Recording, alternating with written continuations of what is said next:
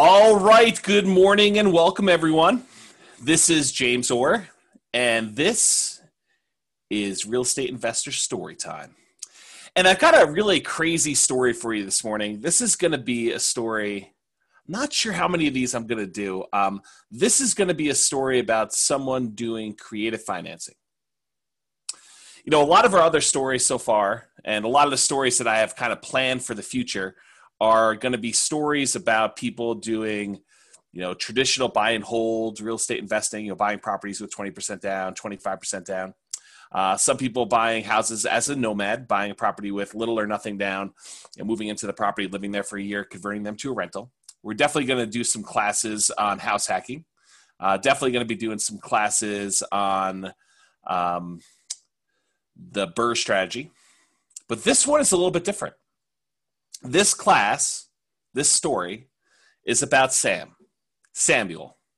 Samuel works for the local mobile phone company.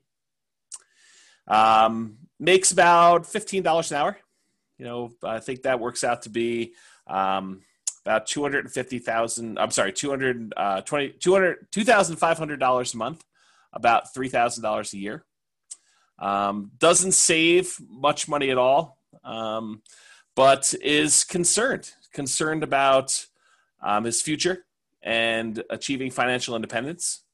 And so he decides he's going to use what he's got. He's going to use his skills. He's not a super planner. He's not like the type of guy that's going to sit down and write out in detail every little step and make sure he does all the research before beginning. He's kind of like a kind of by the seat of his pants, just take action sort of guy. He's got some amazing sales skills, can build rapport, can talk to people, not afraid of talking to people, loves to outreach and be connected, and he's going to use his sales skills as a real estate investor. It's kind of unusual compared to most of the other classes we've taught. A lot of the other classes we're talking about buying houses from the MLS. Or in some cases for sale by owner, but mostly MLS type properties. And Sam's taking a completely different route. He does some research online about creative financing. Creative financing where he could use his sales skills in order to acquire rental properties, in some cases with little or nothing down. Kind of like strategies like buying a property where you lease it first from the seller for a period of time, a year, 2 years, 6 months, 3 years, 5 years. And then eventually you have the option to be able to purchase that property, what some creative financing people would call a lease option, where you lease the property, you have an option to buy it. Or a lease purchase, which is very similar, just slightly different paperwork. A lease purchase is a lease document with a purchase agreement. A lease option is a lease document with a option agreement. And so he thinks about some of those strategies. Those seem interesting, and I think he'd use those in the right situation. However, the one that really attracts him is buying properties subject to the existing financing. Buying properties subject to is buying a property where the seller deeds you ownership of the property. So you are now the new owner because deed signifies who owns the property. So the seller signs a deed over to you saying that you are the new owner. But the seller's financing remains in place. If Sam had gone and gotten permission from the seller, from the lender in order to formally assume the loan, that would be a loan assumption. He'd buy the property and he would formally, with the permission and full approval and some documentation from the lender, get permission to actually take over ownership of the property and the loan. That's a loan assumption. That's not what Sam is deciding to do. Sam is deciding to do some creative financing where he buys a property, and usually this is from sellers that have motivation. It doesn't have to be, but it tends to be. But Sam is going to go find sellers that have some motivation and offer to relieve them of the responsibility of having to make mortgage payments. In some cases, he's going to give them some money for their equity. In some cases, they don't really have much equity, which is why this can be attractive. But a seller who lost their job or got divorced or can no longer afford a property, this might be a good solution for them, especially in a market that's not super hot. And with really low interest rates, this became attractive to Sam. The idea of going in and buying the property, getting the seller to deed them ownership, and starting to make payments on their underlying loan without formally assuming it. This is just, he's buying the property, he knows there's a loan in place, and he's going to buy it and start making payments. And so he goes and he talks to an attorney, because you should always talk to an attorney before doing these creative financing type deals to make sure that you're structuring it correctly and legally and properly and with the right paperwork. And the attorney explains to him that, in our state, which it's a fictitious state, but, similar to Colorado in some ways, although it could be any state. Although certain states, they frown upon this. But the attorney says to Sam, hey, in this state, you really don't want to structure it subject to. We're going to use the term subject to, but really what you want to do is you want to give the seller some recourse if you don't pay on their loan. You want to give them the ability to get the property back if you don't keep up your end of the bargain. It'll keep you out of trouble with the consumer protection regulator, legal type people who may come after you if for some reason you default and the seller says, hey, you bought this property and I deeded it to you and now you haven't made the payment and there's nothing I can do. So the attorney structures something for them. And of course, you'll want to go talk to your own attorney, make sure that they structure this the way you think. But they structure it as wrap financing, which there just happens to be an agreement about the payments with the seller. And so if Sam doesn't do as he agreed, then the seller can go and foreclose on Sam and get possession of the property back. That's what wrap financing would allow him to do in this case. And of course, if the seller says, hey, listen, I'd rather do straight up owner financing because they don't have a loan on the property. If Sam, does his marketing, does his networking, goes out there and finds some deals and the seller does not have a mortgage on the property at all, the seller can act like the bank and offer Sam straight up owner financing, where the seller accepts payments as if they were the bank. Sam didn't even bother going to figure out if he can qualify for loans. He just basically said, I'm going to do this strategy. I'm not going to try. I'm not going to try to save up 20%. Not going to do this nomad thing. I'm living with roommates right now. I'm renting a property. Got some roommates, my buds, and we're good. And so he's happy to do that. Okay. So Sam starts with $3,000 in savings. This is after the attorney. He's got met with the attorney, got his paperwork and everything. After he's all done with the attorney, he's got $3,000. And I will tell you, omniscient third party, omniscient whatever storyteller looking in, I will tell you, I'm not the biggest fan of his level of reserves. He's going to go for it. He's going to take action. He's going to do the things he's supposed to do in order to start acquiring properties. But I personally would like to see him have more reserves. And I'll show you a chart of that here in a little bit. Remind me if I don't, okay? Gian, you're responsible for telling me if I don't show you the chart of reserves. I've now given you a job. Hope you don't mind. So basically what Sam's going to do, he's starting with, thank you. He's starting with $3,000 in his bank. And he's going to hustle. After he's done working at the mobile phone store, he's going to go and, call on for sale by owners. He's going to do some networking. He's going to do all the manual labor, what I like to refer to as lazy marketing. I'm sorry, as poor marketing. Poor marketing is where you have more time than money, and you're willing to put in manual labor in order to find deals. Contrast that with lazy marketing. Lazy marketing is where you have more money than time, and you're willing to spend money on marketing in order to have motivated sellers coming to you. So in his case, because Sam doesn't have a lot of money saved up, he decides what he's going to do is he's going to do poor marketing methods. Networking. If he wants to door knock, I didn't really picture this, but that's an example of it. Calling out for sale by owners from Craigslist, putting up ads on Craigslist. Maybe he does a little bit of spend, like some bandit signs or something like that. But he's really looking for someone who is motivated, and he's willing to go meet with them, build rapport, negotiate terms where he could buy the property with little or nothing down. And as he ends up saving money, he can do more deals where he has some more money to give them. But early on, he has to find deals where they don't need a lot of money because he doesn't have a lot of money. He only has $3,000. And so at the beginning, he can do less deals. He's going to go out there and he's going to be searching, and he may find amazing deals. but deals that he can't quite do because of his financial situation. He could find a property where he could buy it for, $30,000 discount, $40,000 discount.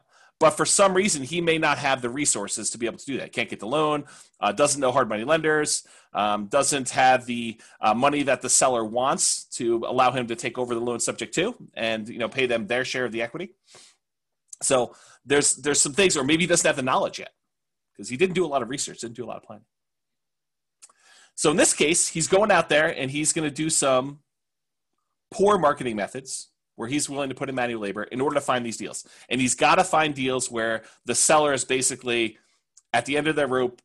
They just want to get out from underneath the property. They have a property they can no longer afford. They just want to get out of town. They lost their job, got divorced, got promoted. Maybe they're like, hey, I found the love of my life. We're moving in together. I don't need this other house anymore. I just bought it. I don't have a lot of money invested in the property. And yeah, if you want to do it, my other option is to rent it. But it sounds like I'd rather sell it to you where you're responsible for the payments. And I'll go ahead and do that. And so that's what Sam is looking for. And ideally what he plans to do, he's going to take these properties that he finds that he acquires subject to the existing financing, which is really wrap financing as we discussed. And he is going to then immediately find a tenant buyer, someone who wants to rent the property for 6 months, a year, 2 years, 3 years, and then buy it from him for a pre-agreed upon price. And so he is going to acquire the properties creatively and immediately turn around and offer them to someone else on a lease with option, with a markup. He's going to make a profit. He's going to own the property. He's going to collect a little bit of rent. He's going to have a little bit of cash flow while he's holding the property. In most cases, we can look at that here in a minute. He's going to be able to have a little bit of cash flow on the properties. He's usually going to get an upfront option fee. And the upfront option fee will help offset some of his acquisition costs in a lot of cases. He may have a month of vacancy, or he may have some money that he has to give to the seller. And I've simplified some of the math in our modeling for this. But he's able to go acquire those properties, find a tenant buyer, put the tenant buyer in the property. Tenant buyer is going to occupy the property as a rental for, in our case, I've modeled it as exactly 3 years. In a perfect world, it would be variable because the chance of that tenant buyer always closing after exactly 36 months is zero. There's like no probability. There's zero chance that a tenant buyer will always close on the property after 36 months. Okay, so it could be that they live in the property for 6 months and then they close on it. They exercise their option and they buy it from Sam. Or it could be that it goes a year and then the tenant buyer says, nope, something changed in my situation. I no longer can or want to buy this property. I'm out. And then Sam needs to go find another tenant buyer to put in there, put up another option fee, buy the property from him in a year, 2 or 3. And so he needs to be flexible in his approach and what happens there. But for the sake of modeling today, and I know it's less than ideal, and I'm going to write some new code to make this variable. I didn't have the code to make this variable when I made this scenario, but I will in the future. We'll do an update. In this case, we're saying after 3 years, the tenant buyer actually buys the property from Sam, and he makes a profit. Maybe making a little profit on the monthly payments, basically the cash flow part of it, and then he's going to make a profit when he sells the property. And yes, we are taking into account sales costs, which in this case, there are no sales costs. He's not actually hiring a real estate agent to sell the property. He's going and finding his tenant buyer himself. He's advertising, property, lease to own, rent to own, lease purchase. He's finding the tenant buyer to come in and give them a small option fee, knowing that they're going to rent for a year, 2 or 3, and then buy it, in this case, 3 years. So he doesn't have a real estate agent involved, so there's no real estate commissions involved in either the purchase, because he's finding these for sale by owner off market, or on the sale, because he is not actually bringing a real estate agent in to do the sale part of it. He's actually doing it as part of the agreement upfront when they occupy the property. So he doesn't have any sales costs. He does have some transaction costs, very, very small ones though, because in his contract, in his paperwork for the tenant buyer in order to buy the property, he has the buyer actually paying his share of closing costs. There may be a little bit though, some incidentals. But basically, the agreement is they're buying the property and they're paying all the closing costs on the purchase. That's part of the agreement to the tenant buyer. So he doesn't have any transaction costs there. He does have capital gains. So any gain he had on the property since it's going to be more than a year. I'm not a tax professional. Go definitely get tax advice on this. But in this case, I modeled it as a long-term capital gain because he owned the property for more than a year. And so he's paying long-term capital gains on any of the proceeds. Plus, because this was a rental property and he was depreciating the property over that period of time that he owned it, he does have depreciation recapture. So when I do the math for him selling this property to a tenant buyer after 3 years, we are taking into account sales costs, which there are none, transaction costs, which really there are none because the buyer's paying for it, tenant buyer's paying for it, the depreciation recapture, and also the capital gains. So those are all being accounted for. So basically he's going to find these properties, he's going to acquire them, put tenant buyers in them.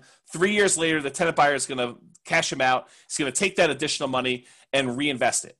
And he's going to do this, I believe I set it up for 6 years. I'm sorry, 5 years, 60 months. I set it up for 5 years. So for 5 years, he's going to be the ultimate creative real estate investor while still working his job full-time at the mobile phone company. He's going to work that, making $30,000 a year, spending all the $30,000. He's living off of that money. He's not using any of that money to invest. He's basically living his full lifestyle there.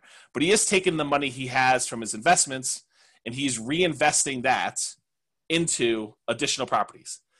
At 61 months, he flips a switch. He says, look, yeah, Sam is a gangster. That's right. I mean, really, he's monopolizing his unique skill, right? He knows I am a sales professional. I love talking to people. I love building rapport. By the way, this is not me. In case you're wondering, I'm like an introvert. Don't like talking to anybody. People are like, hey, can I call you on the phone? I'm like, no. Email me what you want. We'll talk that way. But Sam is like hardcore. He's like, I love talking to people. I love building rapport. I love hearing about their challenges and trying to find a win-win solution where they get what they want. I get what I want. If we don't come to an agreement, that's fine. You can have all of your other options. But if this works for you, I can do this. And I'm going to basically buy these properties creatively. Okay. And I was going somewhere before I got distracted. 61 months. So Sam decides, okay, here's the challenge with buying property subject to. When you go in and you agree to buy a property subject to, where the seller deeds you the property and the loan remains in their name, it makes you a little bit uneasy because the loan is not in your name. And the lender can, at their discretion, because of the due on sale or due on transfer clause in the actual documents, the lender can say, I want to actually call this loan due. Because the seller is not allowed to transfer ownership of the property to another person without the lender being able to. They're not required to, but they have the right to say, hey, listen, we loaned you this money. We didn't loan Sam the money. And the collateral for the loan was this property. And if Sam doesn't pay, we are going to have to foreclose. But we thought you were a good credit risk. We don't know Sam. We didn't pull any credit report on him. We don't know his situation. We don't know if he can afford this property. And so we have the right, not the obligation, we have the right to call this loan due. And so Sam says, hey, listen, I don't know if I want to have these creative financing type loans, buying properties subject to, where these loans are out there for a very long period of time, which is one of the reasons why Sam chooses to sell the properties on a lease option or lease purchase. Because he knows that he's going to hold the property for a short period of time, but then he's going to get out of the property. He's going to sell it to the tenant buyer. So Sam has discussed this with his attorney, and he's comfortable with that risk that the lender could, if they wanted to, decide to call the loan due, and he's comfortable with that risk. But he doesn't want to do that long term. It's not like he's going to acquire 5 properties and let these properties just sort of like pay off for the duration. Is it possible he could get in a situation where nothing happened and those loans could last for 30 years until they were paid off? Sure, absolutely. But he doesn't want to take that risk. He's not willing to. So what he decides to do is he says, listen, I'm going to be creative financing guy for the next 5 years, 60 months. And then in month 61, I'm going to take the proceeds I have from these properties. I call it popping. When you have a tenant buyer actually close on a property, they exercise their option or they decide to exercise their rights to the purchase agreement, and they decide to buy the property from Sam.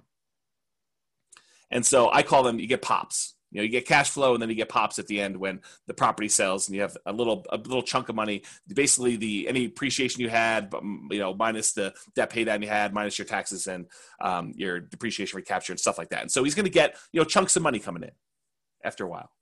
And so he's going to take these chunks of money and he's going to convert them to 20% down rental properties after month 61. So month 60, that's the last month he would consider buying any properties.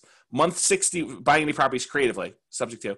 Month 61, Sam is going to go in there and he's going to go buy the properties with 20% down using the proceeds he acquired from doing these deals subject to.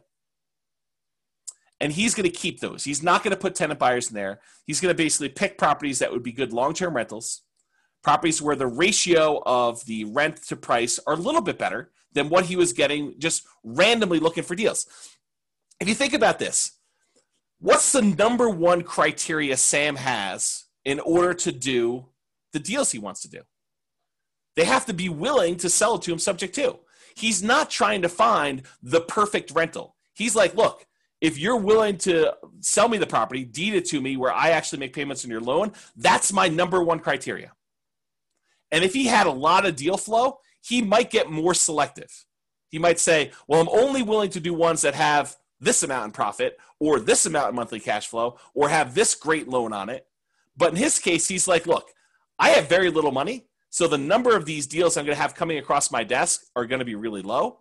So I'm not being super picky about the type of deals I get. I might be buying properties that are a little bit wacky. They may not be the most ideal property to have as a rental.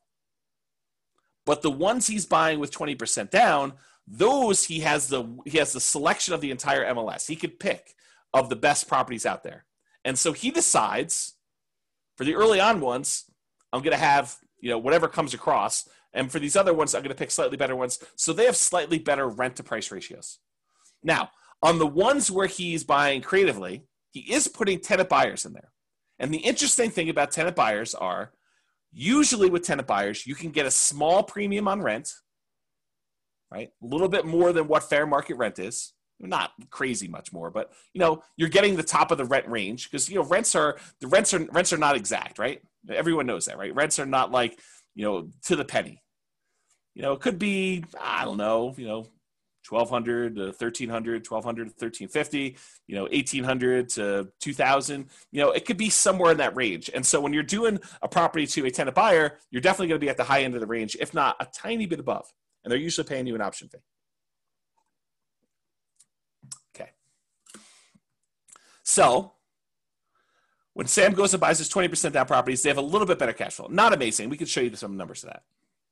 Okay, so let me go through some of the numbers for what Sam does. Oh, and let me just continue my thought here. So Sam starts buying 20% down properties at month 61, and he's got to kind of like bridge the gap while the 20% down properties that he's buying get to the point where their cash flow is enough to support him and his $2,500 a month that he wants to see in retirement. Ultimately, he wants to make more. I mean, I think a lot of folks, they've got their, phase one of financial independence where they've got enough to replace their bare minimum living expenses. Then phase two is, you've got enough to live your ideal lifestyle. This is kind of like the phases of financial independence that I talk about. And then phase three is where you have 2 times your ideal lifestyle coming in monthly income. That gives you a buffer in case you have a significant market decline and you're not moving back a step or two. And then once you have more than 2 times your monthly income, your ideal monthly income coming in, then that's when, in my opinion, you start looking at giving back and being much more giving with your money. But you want to take care of yourself first. Some people have different philosophies. That's how I look at financial independence numbers. And so Sam really is trying to get to that minimum where he's making $2,500 a month. Once he gets to that point, he's going to quit his job at the mobile phone company. He's like, I'm done. It takes time. It takes effort to go and buy these properties creatively. You got to, hustle, go out there or spend money on marketing, and you got to go meet with sellers. You got to make presentations. You got to follow up. You've got to go find tenant buyers. You got to market for them. You got to find tenant buyers. So it's effort. It's work. And so he wants to get to the point where he can quit his job at the mobile phone company. And then Once he gets and he starts acquiring these 20% down rentals, then really he's living off of savings a little bit while he's waiting for the rents on the 20% down properties to kind of increase enough so that they provide that $2,500 a month. And so that's what we're going to see when we look at some numbers. So let's drill down and take a look at some stuff. All right. So I'll show you where I'm going. This is the scenario I made for Sam. I'm going to go to summary first. All right, so I think I covered all this. Earns $15 an hour, $2,500 a month, $30,000 a year. Doesn't save any of his paycheck. We talked about that. Doesn't own a home. He rents a couple roommates. He starts with $3,000 saved in a checking account. Oh, and by the way, Sam does not believe in the stock market. So in other story times, we've talked about people that have kind of kept their money in the stock market while they're accumulating balances and saving for down payments. And when they start getting a lot of money after they've owned their rentals for a while and they're kind of just putting money away, a lot of those folks have saved their money in the stock market. And we've made the stock market rate of return variable to show them that, yeah, you can have market corrections and, it doesn't always go super smooth. In this case, Sam says, I don't believe in the stock market. I'm keeping it in a checking account. And so Sam is earning 1% on any money he has in his all-in-one account, which is really just a fancy checking account. We talked about buying homes creatively subject to, putting tenant buyers in there, getting small rebates in the form of an option fee. Tenant buyers cash amount of 36 months. We talked about that. Buys the property subject to for the first 60 months. And then month 61, he starts converting the proceeds of tenant buyers cashing them out into 20% down long-term rentals. And he stops working for the mobile home company as soon as he achieves FI. Okay, so here's just a really brief overview of his net worth. You could see early on, he starts with very little net worth. When he acquires his first property, he has a little bit of a little equity boost because he's basically able to acquire properties with the smallest amount of equity, not a lot, and he has that money in his account, and so that grows slowly over time. And here's month 60 when he starts thinking about stop buying creatively and he goes to other stuff. And then over time, his net worth continues to grow. So really, he could, in theory, take out more money than he is in this model. Okay. Here's the account balance. This is the amount of money he has in his bank account. I'm going to zoom in so we can see some stuff. So he has very little money in his account. Very, very, very, very little money. And this is the scary part, right? Like I mentioned this before. In my opinion, he is definitely operating way, way, way too close to the bone. In my opinion, when you buy a rental property, you should have 6 months of principal, interest, taxes, insurance, HOA, and PMI, all of the expenses of running the property in an account, ideally a savings account or checking account, so that if something happens to your property, like COVID, and you have some vacancy or rent moratoriums or eviction moratoriums, where you need to support your properties over a period of time, or you have a large unexpected repair, I think you should have reserves. Sam does not. He is definitely operating super, super tight, super tight. Okay, so he's doing this, and even a year in, month 12, he's only got less than $6K in his bank account. He's really operating super tight, using his money in order to acquire properties creatively, operating super tight to the bone, in my opinion, and then kind of acquiring stuff. It's not really until month 60. At month 60, he's got $118,000, a little less than $120,000 that he saved up. And then he starts acquiring 20% down properties. And he lowers his balance on his account. He gets down to the point where he's back down to $34,000, $35,000 after he starts acquiring 20% down properties. And he has more properties kind of popping. The tenant buyers actually closing on properties. And he's starting to use that in order to acquire more. And eventually he starts building up such that he has, looks like at the peak here, just about $460,000 or so. And that's month 95, which, what is that? Is that 7 years from now, 8 years from now, somewhere in there? 8 times 12, what's 8 times 12? 96? So right around 8 years, okay? That's the peak of how much he has in his account. And then he starts living off of the rents coming in from whatever tenant buyer properties are left, which there aren't very many, if any at all at that point. And then any of the 20% down properties and his savings. So he's making up the difference from his savings, and his savings is declining. And in a market where he doesn't see rents go up or some properties go against him or he has some unexpected things like that, he might actually have this not work out. And I ran versions of this scenario because there's some randomness going on here. I ran some versions of his story where it didn't work out well for Sam because he's operating really, really close. where he could run out of money if properties go against him or something like that. And GN says, so after having 6 months PITI, it's actually PITI, principal, interest, taxes, insurance, HOA, and PMI. It's not just PITI. But I'm not really getting super technical about that. But yes, reserves, you don't save percentages for vacancies, maintenance, CapEx. That is not true. So after you have your 6 months, principal, interest, taxes, insurance, and HOA, and PMI, you do continue to set aside money for vacancy, and you do continue to set aside money for maintenance. Because the maintenance is something different. These are reserves and CapEx. Yep. So we typically do that. And we're going to have a discussion about this because this may be one of the points where Brian and I disagree. So I think we're October 7th or something like that. I'm doing a whole class on why everything you've been taught about deal analysis is wrong. There's a whole discussion about reserves in there. And so we may discuss that some more at that point.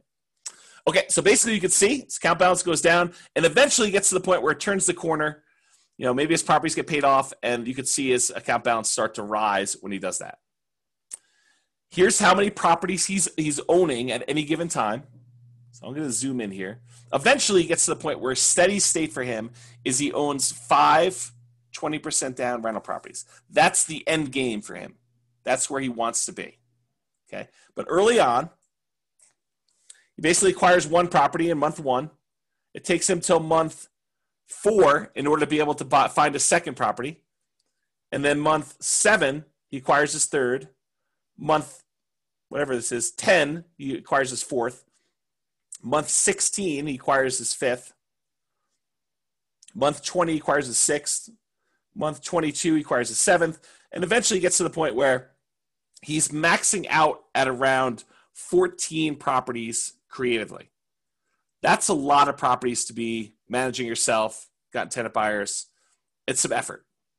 Okay? So he's sort of doing that. Some of them are selling, buying more. Some of them are selling, buying more. But at month 60, right here, he stops buying creative financing properties and he only buys the 20% down properties. And so he's buying a couple of those. And then eventually the last tenant buyer properties are selling off. He's getting pops from those. And eventually gets down to he only has the 5 20% down properties remaining. And that's sort of his path. Now, if we ran this again, if we ran the scenario again, it would look differently because with the way I set up the rules for this is we made the amount he needed for down payments for buying that property random. So it could be anywhere from 0 to 20 plus down.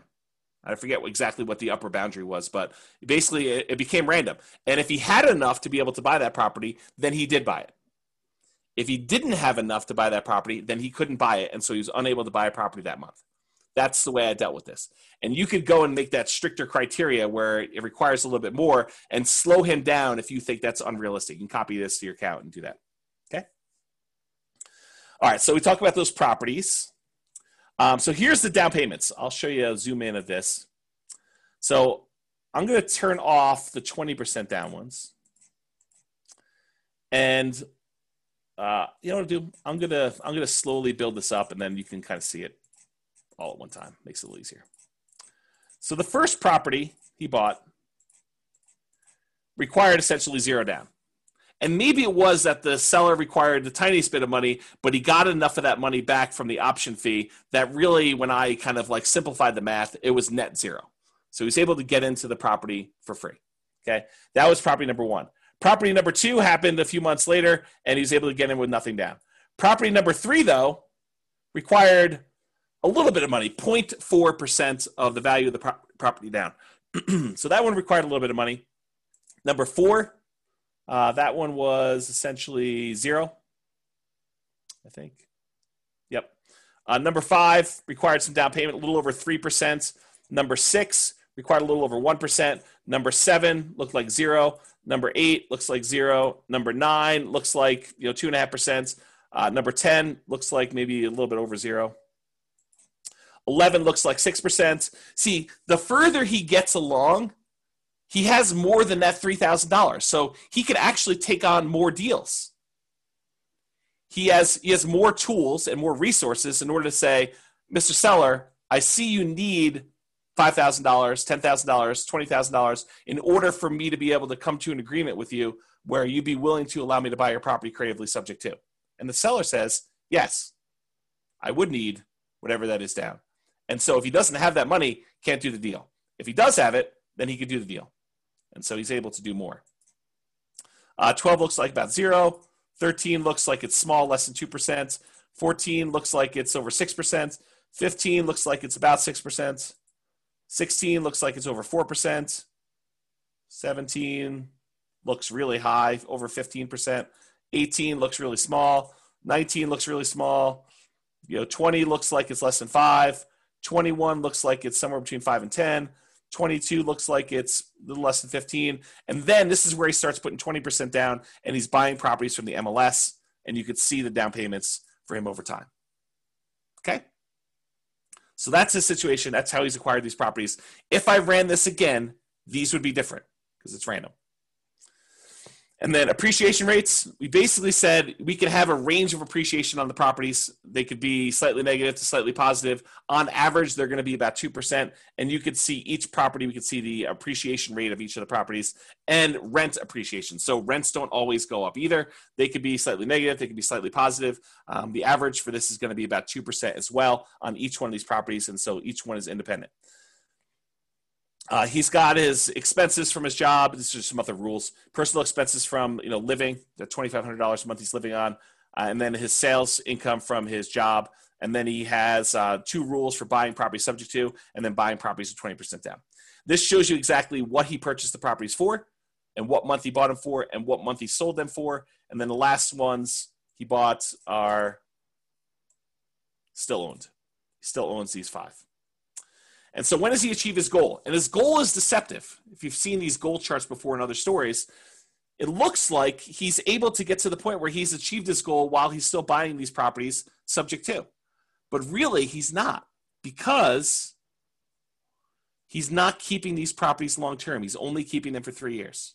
And so the rents he's getting on them, while they may be great cash flowing properties, he's liquidating them and selling them and getting pops. And then he's got to convert those to subject to 20% down properties. And so eventually he dips back below this line when he starts selling off enough of the properties, he doesn't have enough cash flow. And then here he's got a little bit, he's got enough toward his goal, 58% toward his goal. And eventually once his properties look like they start getting paid off, then he's able to achieve his goal and a lot more. He's able to leave 200% of his target income right there, basically, according to this. But it's a while out. So when does he actually achieve financial independence? Basically 3 years in. If he's willing to use his sales skills, he's able to achieve financial independence, stop working at the mobile phone company, focus on his real estate investing, his creative real estate investing really early on. Now, as I've been saying this whole time, though, if I ran this thing 10 times, not every one of them looks like this. There are some times when he doesn't make it. He has to go back to work. He doesn't have enough money to support him. He doesn't have enough reserves. So this is a, take a shot on goal, you're going really aggressive sort of model. Okay? All right, so that's where that is. I know I promised, Gian, I think I promised I was going to go look at maintenance numbers, like your months of reserves. Let's go do that.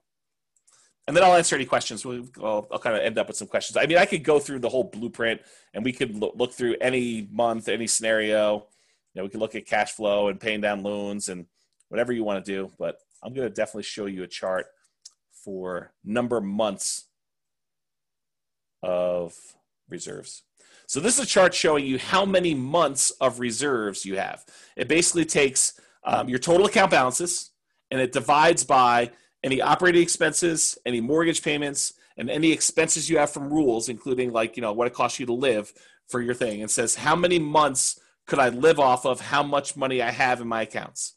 So if I've got $1 million and my burn rate is $100,000 a month, then it says you could live for 10 months. Okay, so this shows you the number of months of reserves. And you can see early on, he doesn't have much. 0.67, 0.5, 1, whatever it is. It's all really, really low months. So not even a full month for a lot of these. It takes him till month 90 or 59 to get to the point where he has 7.48 months of reserves. And then it drops down as he acquires his 20% properties. when he's still acquiring his 20% property, he's still not operating. Yeah, scary slim reserves is right. That's exactly correct. But eventually, he gets to the point where he's got some decent reserves. He's got 12 months of reserves. Eventually, he peaks out at like 38 months of reserves. And then for a while, he's dwindling his reserves as he's supplementing what he's not quite getting from the cash flow on the 20% down rentals until he gets to the point where he gets back down to like 8 months reserves, and then it really kicks into overdrive and he starts building back up again. Okay. Any questions on this? I've got any chart you want to see, and we can go from there. So Hunter says, do you have clients who are combining Nomad with lease options? Could those both work together well? Hunter, it's interesting that you ask, because if you have come to the class where we teach how to do the entire Nomad strategy using just $3,000, it literally is what you're asking about. And so what the model is, that class is like, I don't know, how to earn, I think it's actually Real Estate Financial Planner 3K. Yeah, realestatefinancialplanner.com/3K. And it's got a class called How to Acquire a Multi-Million-Dollar Real Estate Investing Portfolio starting with just $3,000. And the brief kind of like summary of what's in that class is you buy a property with very little down for your first property. And when you buy your first property, then you live there for a year as a nomad. You then convert it to a tenant buyer rental. Instead of a regular rental, you put a tenant buyer in there. You get an option fee from that tenant buyer. You use that option fee as the down payment in order to acquire your next property. And so really, you don't need any more than that first down payment to acquire the property. And then I walk you through the math in excruciating detail on acquiring every property until you get to the point where the tenant buyers are popping out and you have enough to buy 20% down properties, and you're able to acquire even more than the one a year where you're moving into the properties. And this was a super popular topic a couple years ago when I first came up with it. I wrote a book on it too. And I don't even think these books are available anymore. I used to give away as Christmas gifts. But here's the book. How to Acquire a Multi-Million-Dollar Real Estate Portfolio with $3,000. And all I do is it's like charts. It's like charts and narrative on like how this all works out doing this. So yes, you could do that. Do I have any clients doing it? No, I do not. Partially because if you can acquire the properties and not do the lease option exits, it's better. This is a solution to do it with like very little money, but it is a lot more work, and it takes you longer, in my opinion, probably to get to financial independence, and it's more involved. And I would say it's more aggressive of a plan, but it could totally work. Laura says, great spreadsheet, James. You should have been a late night talk show host. I appreciate that. And, we are doing more of these story time things. I kind of like the format. I don't know if you guys like the format, but I've been doing more of those. The back window light is a problem. Can't see your face. Yeah, as someone who's like really, really shy, I'm totally okay with you not being able to see my face. And someone else complained last time, and what I said to them is the quality of the content is really, really good. The production quality of the videos, not so good. Definitely low. So, yeah. Cece says, with option fee paid at once and kind of short term, what about the tax on it?